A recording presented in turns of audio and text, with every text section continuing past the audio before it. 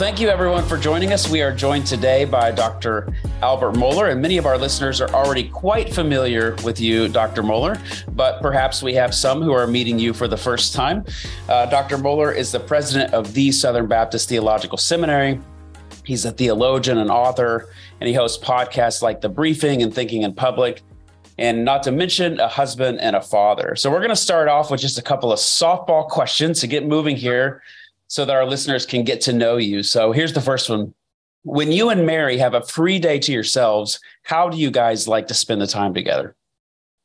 Oh, we really enjoy being at the lake and, having lunch together. And we like more than anything else. I'll just tell you this, I'll fast forward, is being with our grandkids. So absolutely. That's the most important thing. We would skip any meal just to spend time with the grandkids. Yeah, I hear from a lot of people that if they knew grandparenting was going to be so good, they would have skipped right to that. Yeah, it doesn't work that way, but it is really, really sweet, and just sweeter than I can explain. Okay, second question here. Favorite vacation spot? I would simply say we really enjoy being. We have a lake to which we go. Two for two. I'm seeing a theme here. Yeah. Okay, if you could watch any movie again, what would be the movie that you would go back and rewatch?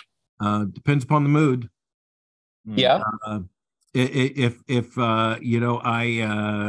I'm thinking deep thoughts, I'll watch Isaguro's The Remains of the Day. If I need therapy, What About Bob? What About Bob? That's good. Okay. This may also be a depending on the mood kind of question as well, but favorite kind of music?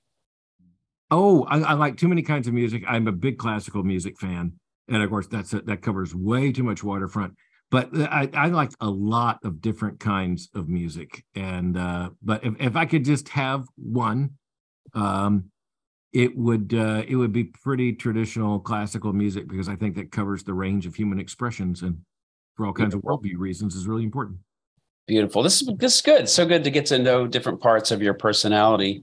So you've said on the Briefing podcast that secularism is the loss of the binding assumption of theism. What do you mean by that? Yeah, the vast majority of Americans still say that they believe in God, but that belief doesn't have any binding authority. And so one of the things you see in the Old Testament, for example, is that the one true and living God demands that his authority be binding. His word is command. His very existence comes with imperative. And when he says this is reality, when he says this is marriage, when he says this is morality, when he says these are the 10 words or the 10 commandments, they come with binding authority. And it's generalized beyond that throughout the Christian tradition, to where we understand that the very fact of Christianity, even among people who might not have been regenerate or confessing Christians, nonetheless, Christianity had a binding authority upon the whole culture. You want to know what life is and how it is to be respected and defended? Well, that's based in the binding authority of theism. And so the same thing, the loss of the binding authority of theism explains why so many people can say they believe in God, and yet it has so little effect. Yeah. Us here at Awana, we are, as you know, we are singularly focused on child discipleship. Right. And we're dedicated towards raising a generation that is ruthlessly committed to not having that kind of wishy-washy type of theism. But we're in this moment, this cultural divide between the secular world and being a convictional Christian. It's a big open question, but what do you see as maybe sort of the top 2 or maybe 3 of the key issues that are most impacting children today from that convictional Christianity that you speak about every day? Well, I think what's absolutely new, and by the way, when I mean absolutely new, I mean new in so far as we know human existence, is the gender question that is now being foisted upon children and young people, as in self-identity is something that you now choose or discover within yourself, and it's not tied to biology, it's not tied to your body, and it's certainly not restricted that way. You talk about binding authority, it's just unbound. I don't think it's possible to exaggerate the impact of that negatively on children. I mean, it forces on children. We already know. I mean, even the secular psychologists of the 20th century were talking about, the problem of identity crisis among children and adolescents. Well, why don't we just blow that up, which is what's going on right now. So I think that's one big thing. I think the other thing we have to recognize is that children and young people have been offered all kinds of supports in previous generations that are now just being knocked down.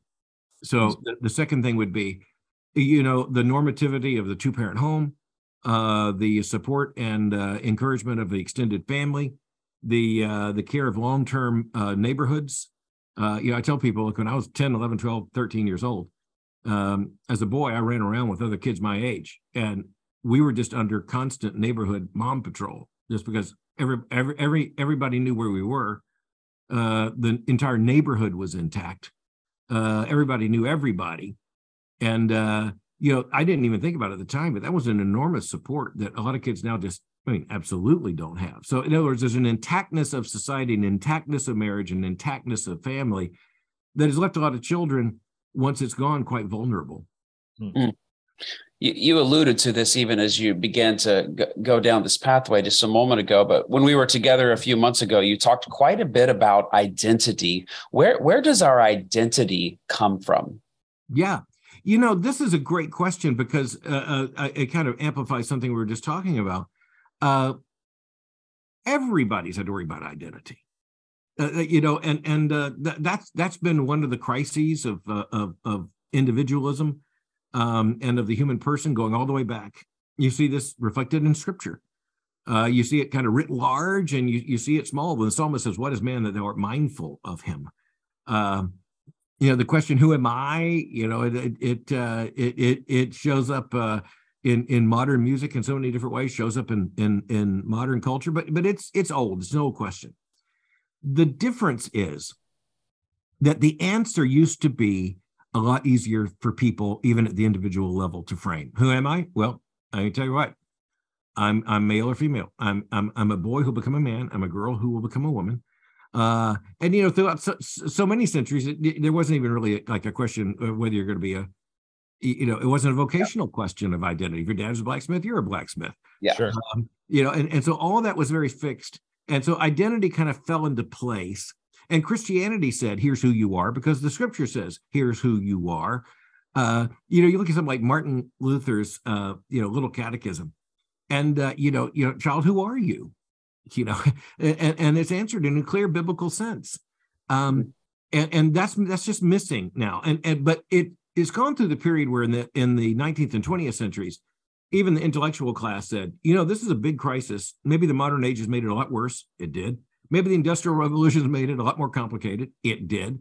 Maybe all the social movement of the 20th century, maybe that has made it, more difficult. It did. But it was seen as kind of a challenge that the entire society needed to help people overcome. Now it has become an essential life project. So it's really interesting that now, by the way, this identity crisis is not a phase of life. It's considered to be the life. It's considered to be the life project. And so that's an enormous amount of weight to put on a child. It's an enormous weight to put on an adult, by the way. It's a horrifying weight to put on an adolescent. And we see the results of that. And, even at the time we're having this conversation this week, there's been enormous national headlines about, a crisis in mental health among young people. The numbers, by the way, are just horrifyingly high. Well, we did this as a society. We did this. And it's up to us to address this. But, we don't control the society. But those of us who are Christians trying to really minister to children and young people, one of the most incredible things we can do is say that the cure to the identity crisis, not that we never have any questions or all the rest, but the security is found in Christ. Mm-hmm. Mm. One of, I think, the biggest blocks, even just for me with my own children, is the recognition between the weaknesses of my own discipleship, right, and how I am to try to form them in this rapidly changing culture that is asking these questions that I never had to ask. Right. That is asking these questions and putting these questions upon them that even myself at age 32 are so foreign to me looking at my own young kids. How can we help parents who may have, or children's ministry leaders who may have feel similarly ill-equipped recognize that just because the world is moving so quick and the world has changed so much doesn't mean that God has changed at all. Yeah, absolutely. By the way, let me give you a little bit of encouragement. I say this often to Christian parents and to Christian pastors as well. You don't have to be 100 steps in front of anybody on this. You just, especially thinking of being a parent with your kids, you don't need to be 100 steps ahead of them. If you're 2 steps ahead, that's a great achievement. Most of the days I'm 1.5. So I'm working towards 2. Yeah. No, I get it. But ahead and not behind, that's the issue. And so I would just say that I think sometimes parents have an unreal expectation of how prepared they are to be to talk about all these things or to deal with all these things. And so it's part of why we need the church. The church is made up of believers, and we encourage one another, we resource one another, we teach, we model one another, we call out faithfulness in one another, and we're there for each other. And so, what some of the most wonderful conversations I have as a grandfather now is with younger fathers who say, what does this sound like? And I go, well, that sounds like normal. Probably if your parents heard this, they would say, sounds like you. But beyond that, there are new things we have to deal with. But look, Christianity can handle all of this, and the church can handle all of this, and parents can handle all of this. But it's just irrational to think that all of a sudden Christian parents who needed each other and needed the local church and needed support 100 years ago are just supposed to be fine on their own with a smartphone these days. Yeah. So some of these topics we're discussing here, they're big, they're scary, they can cause fear in us. So what role does, as we're surrounded by these issues, especially if we live in a more of an urban context, what role does compassion play in all of it? How are we to live as truth-bearing gospel witnesses, but also compassionate people in our communities? Yeah, the fact that there is something of a distinction is the problem. And look, it's the human problem. So I'm not saying we don't need to make the distinction, but I mean, in God, the perfections are indivisible. So in other words, people say, how do you, balance God's love and God's mercy? Well, they're not there. He's infinite in both, and it's perfect. It's we, little creatures that need different terms to describe God. He's not loving, over here and just over here. He's just perfectly loving, perfectly just all the time. Well, as we know, we're made up of many parts, and we feel the parts. We're sinners and we're finite. So we do have to work at holding these things together. And God, they're just together. We got to hold them together. But you know what? It is central to the Christian biblical worldview to understand that good, the ultimate good thing. So you might say the Christian theological traditions talk about this as the transcendentals, the good, the beautiful, and the true. They're not really separate things. They're just different words we have to kind of talk about the same wonderful, good, perfect thing. And so when we talk about truth and compassion, one of the first things we need to recognize is only in our sinfulness and confusion do we have to kind of work at keeping the two together. But here's what we know, and that is that neither one gives way to the other. And I think this is a very big issue. I really appreciate you asking it, because I think Christians sometimes think, well, we need to kind of hold back truth here out of compassion, or you could reverse it. The fact is that just doesn't work. And so, for instance, if you have a young person struggling with sexual identity or gender identity questions, first of all, I know Christians are going to love them anyway, just because as Christians, looking at a fellow person made in the image of God, and certainly a young person, our hearts are naturally drawn in the right way to love and to protect and respect young people. And yet at the same time, as compassionate as we want to be, compassion is truth. And so we can't affirm what we know to be untrue, but you know what? We can just show compassion in every way we can. And sometimes, and I mean, we all face this in this very confused world. Sometimes compassion means telling the truth and then making clear, I'm not throwing this at you. I'm always here for you. This is what I believe to be God's perfect plan for you and for me. And you may reject this, but I'm not going to reject you. Yeah. you're rubbing shoulders and having dialogue and engagement with young adults every day on the campus of Southern Seminary. Certainly, we are on a regular basis as well. What do you do when a young person says to you, "Hey, I see all the infighting in the church, or I see the church scandals that are happening. I love Jesus, I want to follow Jesus, but I'm just losing my confidence in the church." How would you respond to that young person? Well, first of all, their moral outrage is entirely legitimate, but it can be misdirected. So, in other words, if you're looking for the perfect, you're going to have to wait for the kingdom of Christ. The real test of the church is not scandal, but how we deal with scandal. The real challenge for the Christian church is not sin, but how we deal with sin. And because after all, we are sinners saved by grace. Sin's going to show up. Wherever you put human beings, sin's going to show up. The Christian church is the church that answers the sin with the gospel and is clear about upholding all that Scripture teaches. And so, yeah, we're going to be embarrassed at times by scandal. We are going to be buffeted at times by loss. But, if you look over time, you look over 20 centuries, the church is the vessel of truth. And as the body of Christ has endured many dangers, toils, and snares, and that includes much, much sin. And it's not because of our faithfulness the church has survived, it's because of Christ's faithfulness. And we can't do without it. At the end of the day, the church is still not only the body of Christ, but for the redeemed, it's our refuge. And we're always having to work at it until Christ comes. But when Christ comes, that's how we need to be found, working at it.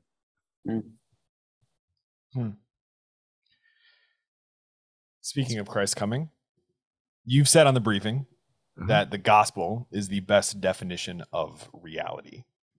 I would love for you to explain that to listeners who maybe that's a new quote to them. Yeah. So, we all have to have a basic understanding of reality if we're going to operate in the world. And, this is one of the reasons why I tell people, look, if you get a left-wing, ideological, progressive, neo-Marxist academic, and I'm sitting down next to him, we both basically agree a cat's a cat. Now, things get complicated after that. But at least at the operational, like we got to go to the bank together and at whatever level, we believe 2 + 2 = 4. So in other words, we all have to start with some kind of reality. The big questions, though, are what's behind all of that. And that's where the biblical worldview asks and answers the 4 most important questions of any worldview. And every worldview has to answer them. The question, why is there something rather than nothing? What's gone wrong with the world? Is there any hope? And what does the future hold? Every human being is walking around with some operational set of answers to that question. And, the Gospels answer based on Scripture, those 4 questions is, why is there something rather than nothing? In the beginning, God created the heavens and the earth. And by the way, included in all that is God made us male and female, gave us the institution of marriage, all that God gave us in creation, all the structures of creation. That's why there's something rather than nothing. It means something. And then what's gone wrong with the world? Well, again, you're in chapter 3 of the Bible. In Genesis 3, all of sin and fall short of the glory of God, Paul explains. You have sin enters into the world. So that means that when something goes wrong, when a child misbehaves, when we sin, and know we have, it's not because we just are making some kind of independent moral judgment. It is because God has established a moral reality and has issued a commandment we have broken. And that brokenness has consequences throughout the entire world. And so we have an explanation for why things go wrong, for why people do things. It's an explanation that covers everything from grand larceny to termites. And it all comes back to sin. If you don't answer those first 2 questions that way, if you end up with like a Darwinist or evolutionary understanding of life, well, then life doesn't have any meaning. And if what's gone wrong is just some kind of social pathology, then you got to find some social form of redemption. So that third question is there any hope, and how can things be made right? And that's where again, the biblical worldview, the gospel could not be more clear. For God so loved the world that he gave his only son, that whosoever believes in him might not perish, but have everlasting life. The gospel is the story of God's redemption of sinful humanity. It's the only way I can be made right. It's the only way you can be made right. That is the very heart of the gospel in Christianity. And that means that other things may have a good effect. In other words, education has a good effect. Law and order has a good effect. programs to make sure that people drive on the right side of the road, and that food in the store is safe. That they all have a good effect. None of them can lead to salvation. None of them can reverse the curse. Only the gospel does. Only God does in Christ. And then the fourth question: where is history headed? Where's all this going? That's one of the reasons why the secular worldview, based upon the fact that whatever's in the future, it's not the kingdom of Christ, because there is no God. Instead, it's just some kind of death and nothingness and abyss. And then you got to have everything right now. And that's one of the frustrations, by the way, of the secularists, is that, you can't have everything right now. You eventually die, and, somebody else comes and wastes your stuff. But the Christian worldview says, you're not going to have everything in this life ever. So enjoy this life and live this life in faithfulness in right proportion. But we're being prepared for something better in eternity. That was a long answer, but you did ask the big No, that was really good. That was really good. Strangely enough, From Grand Larceny to Termites is the title of Ross's upcoming book, but that's just a little bit of a coincidence. It's going to be an album as well. I put it that way before, but I think I need to preach a message with that title. I like it. Okay, so another question here, and if this is something that you didn't intend for public consumption that we talked about a few months ago, we'll edit this out. But you talked about an interesting framework of how you work with other partners, starting with a broad, wide foundation, almost like a pyramid of creation, going up to another level of gospel, and then a higher level of like local church mission and practice. Yeah. Could you walk our listeners through that? It really was a really interesting framework for helping us understand how should we form partnerships or as we move forward as Christ followers in today's world. Yeah, it has to be in the right level. And thus we need to make sure we know what we're doing in the right domain, you might say. And by the way, the Confession of Faith of my denomination, the Southern Baptist Convention, actually has this in confessional form. It's in our Confession of Faith. And it comes down to the fact that we can cooperate with any person, just at a level of creation. Every human being made in the image of God. I can cooperate with any human being in doing good works. And so that means if there's a house on fire in the neighborhood, I can stand with a Hare Krishna and a Christian Scientist and an atheist and a Methodist and a Presbyterian and a Zoroastrian. And we can pass the water bucket from one to the other to put out a house fire. There's no theological compromise there, right? There's no theology that is invoked in this. There's a fire to be put out, and I'm going to help put out that fire, and I'm going to join with anybody who will help put out that fire. The second level is gospel work. And I was chairman of a Billy Graham crusade when Dr. Graham was preaching. I've been deeply involved in these issues. And so if I'm going to do evangelism, then I can only do that with gospel people. I can only do it with gospel churches. I was part of a movement called Together for the Gospel. That's what it was all about. And so I can put out a fire with Hare Krishna, but if I'm going to do gospel work, it's got to be with gospel churches. And it's got to be people who clearly articulate the gospel and defend the gospel. And so you got the creation level, then you have the gospel level, then you have the third one is the ecclesial or the church level. And so I'm a Baptist. You won't be surprised by that. And so I'll simply say the church level is where you do, so for instance, church discipline. When there's a need for correction, when there's a need for what can only take place in the fellowship of the local church, even in encouragement. You can do gospel cooperation with all who believe the gospel, but when you need somebody to go visit someone in the hospital, that's where the local church becomes absolutely instrumental. And so those three levels: creation, where you can join with anyone in doing a good thing. And like I tell people, there's no theological compromise if there's a Muslim kid on the Little League team.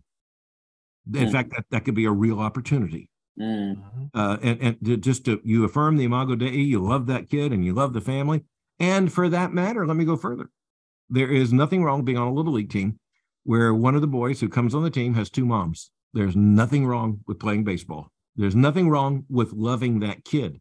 There's nothing wrong with sharing that experience with the ones identified as his two moms.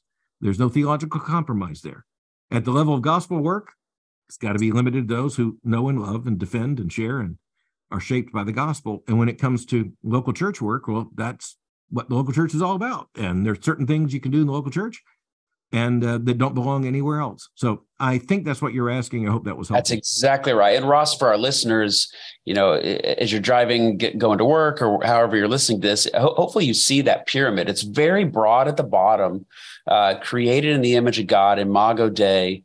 As we move up into gospel, and then we get closer to that top where we're talking about those we gather with locally and most tightly aligned with. It's such a brilliant framework and helping us as Christ followers understand how we would view partnership, how we navigate through this world and work with others. So it's a beautiful, beautiful picture.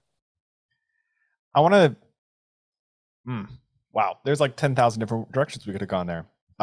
But I want to say maybe the least controversial thing that I've ever said on this podcast, which is you are clearly such a gifted communicator. And I know, stop the presses. I just said that Dr. Mohler is a gifted communicator. But the thing for me in that is, I think that what has struck me so much in preparing for this conversation is you have an ability to continue to not move an inch off the gospel, speak incredibly clear biblical truth, but with a level of nuance and compassion and understanding, despite the fact that you literally host a daily news-driven conversation.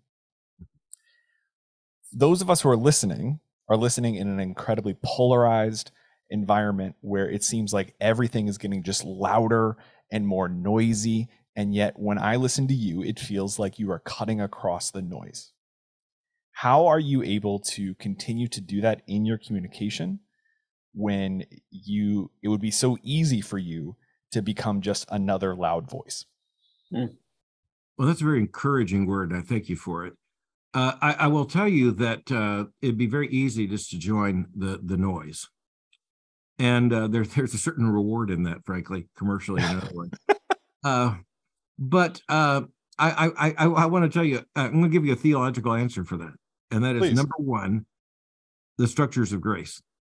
So the structures of grace in my life are such that I've got checks in my life that are just really, really important. Number one is named Mary.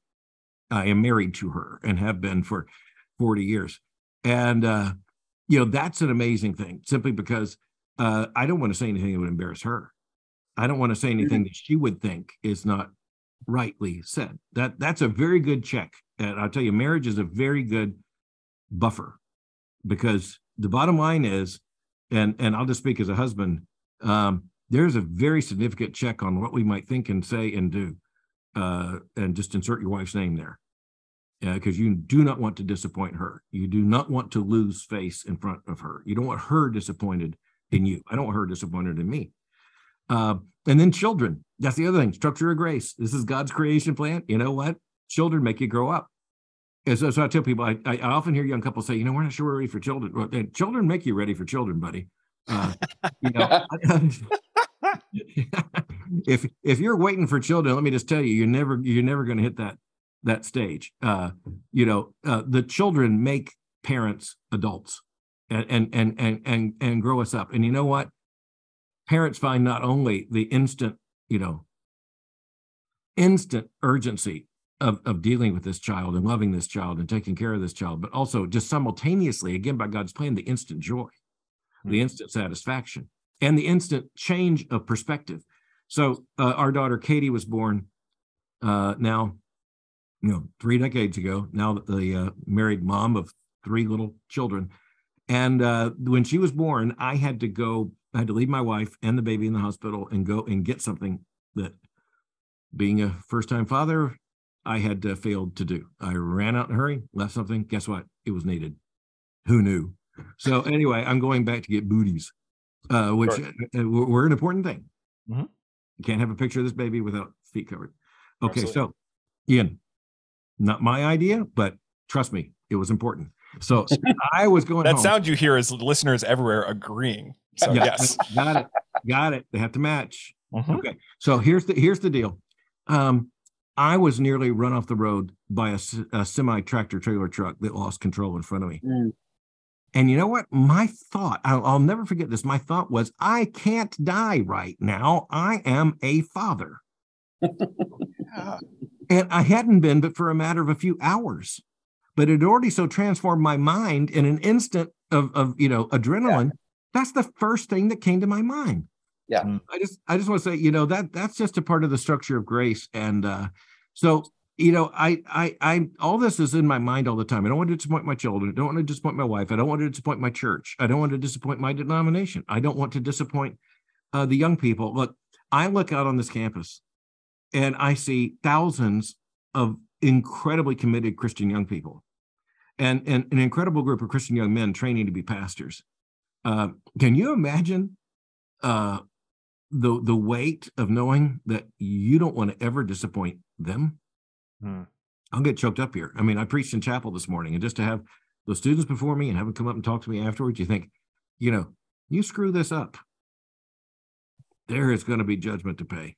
And so I'll just say that when I do the briefing or anything else, I try to say nothing that I'm going to be embarrassed by in the future, and hold nothing back in conviction. And look, sometimes I have to kind of work off a little bit of energy because we have to talk about some very hard things. I just got to think.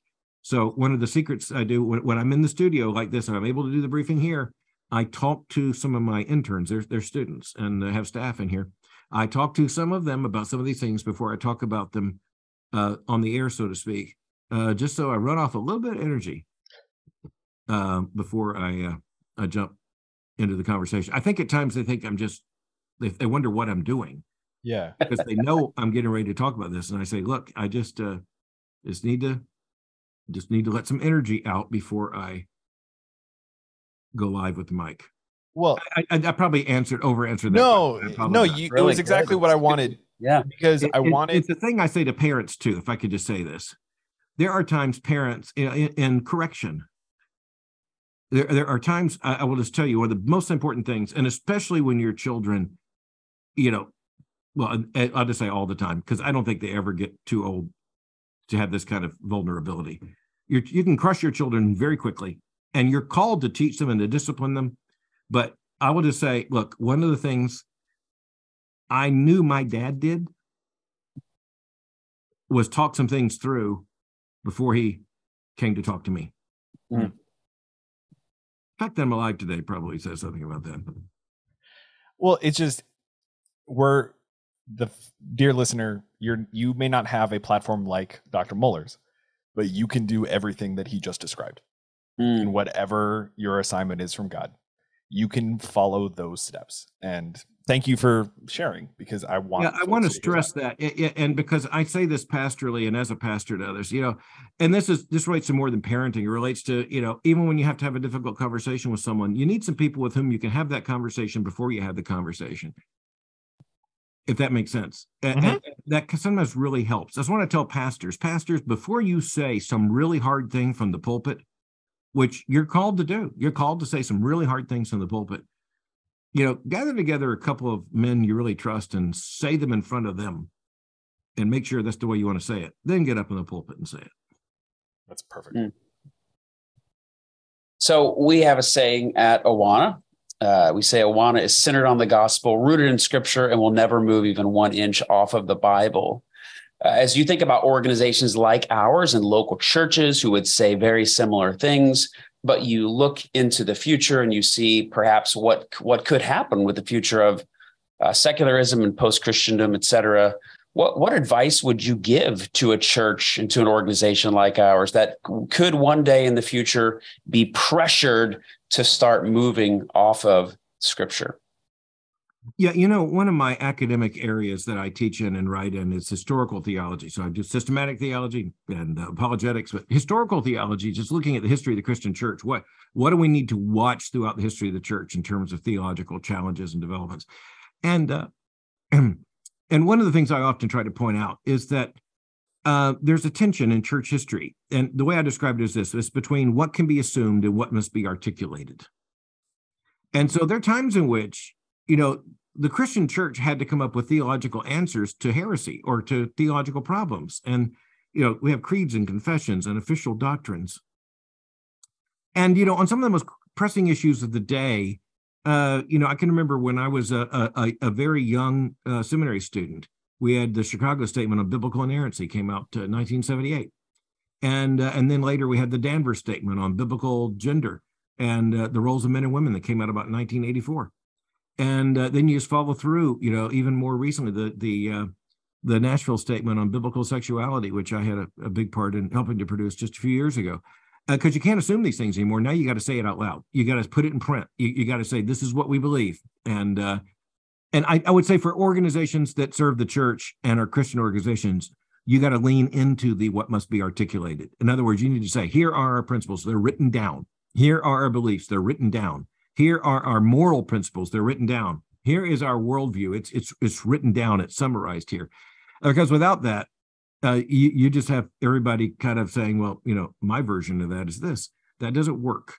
And then, by the way, writing it down and adopting it formally and saying, this is what we require of everyone who's going to teach here, work here, be a part of this. There's also the fact that you've got to teach it. So it's not enough. And again, Martin Luther, the great reformer, put it this way. He said, it's not enough to have the doctrine. Doctrine means teaching. If you're not teaching the doctrine, you will not have the doctrine. And you can just say that about the entirety of Christian truth. And you need to, there are technical things you need to make sure in board selection and other things. Everybody is not just saying, okay, I can sign on to that, but that's what I believe. That's what I want to be a part of. That's what I want to perpetuate. And so all that just needs to be worked in. And, the great challenge is we have to pass off this work to the next generation, and we got to get that generation ready. And so there's an enormous transfer that's got to take place, and we better be getting ourselves ready for that. Wow, this has been really good. We're gonna kind of land the plane here with one final question. Part of what you do professionally is to analyze the cultural decline around us. So you're really close to all of that as you evaluate. What gives you hope in the midst of all of that? I am a Christian conservative, and by that I mean I'm a biblical Christian, and just in terms of my understanding of the world, I'm a classical conservative, and I think those two things go together, but that's a different conversation. But Christians and conservatives, and certainly a Christian conservative understands that things go wrong, empires fall, kingdoms become dissolute. History doesn't run in an endless, inevitable, progressive direction. Rome fell. Things fall apart. And so we're the people who aren't surprised by that. And so that's the bad news. It's in the Christian tradition, that's called Augustinianism, as Augustine, the great church father, was writing at the fall of the Roman Empire, trying to explain how that could happen. Mm-hmm. And came to the conclusion, empires rise and fall. That's in the scripture. And there are reasons for that, decay, dissolution, weakness, immorality, corruption. But nonetheless, they rise and fall. So that's the bad news. Okay, and there's some near good news, and there's some ultimate good news. The ultimate good news is Jesus Christ is Lord. So, but there's also some near good news. Okay, so the Christian worldview, based upon the revelation of God in Scripture, also tells us that even as there is decay, there's also conservation. And so, the church survived the fall of the Roman Empire. Many people were wondering about that. How does that work? Well, the church survives because it is the body of Christ.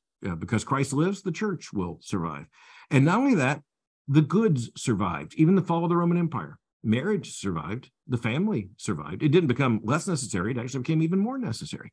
Its need became even more visible. The need for marriage and family and neighborhood and structure and kin. And so that's what gives me hope. The ultimate hope is that all things will be made well because Jesus Christ is Lord and his kingdom is coming. But I also know that before that, every child's life that we impact for good, that's a bit of conserving all that's good. That's a bit of preserving what we're called to preserve and conserving what we're called to conserve. Every yard that gets mowed is a testimony to the fact that we are not giving in. Every field, Augustine made this very clear. It's one of the big issues. Every field that gets planted and harvested is a reminder of the fact that God's grace is available to us even right now. Every time a mother loves her child, Every time a young man and a young woman fall in love and become committed in the bonds of holy matrimony, every time a father puts his, I get emotional talking about this, every time a father puts his arm around his son as they're walking down a path, there's a sign that God is not throwing us into an abyss.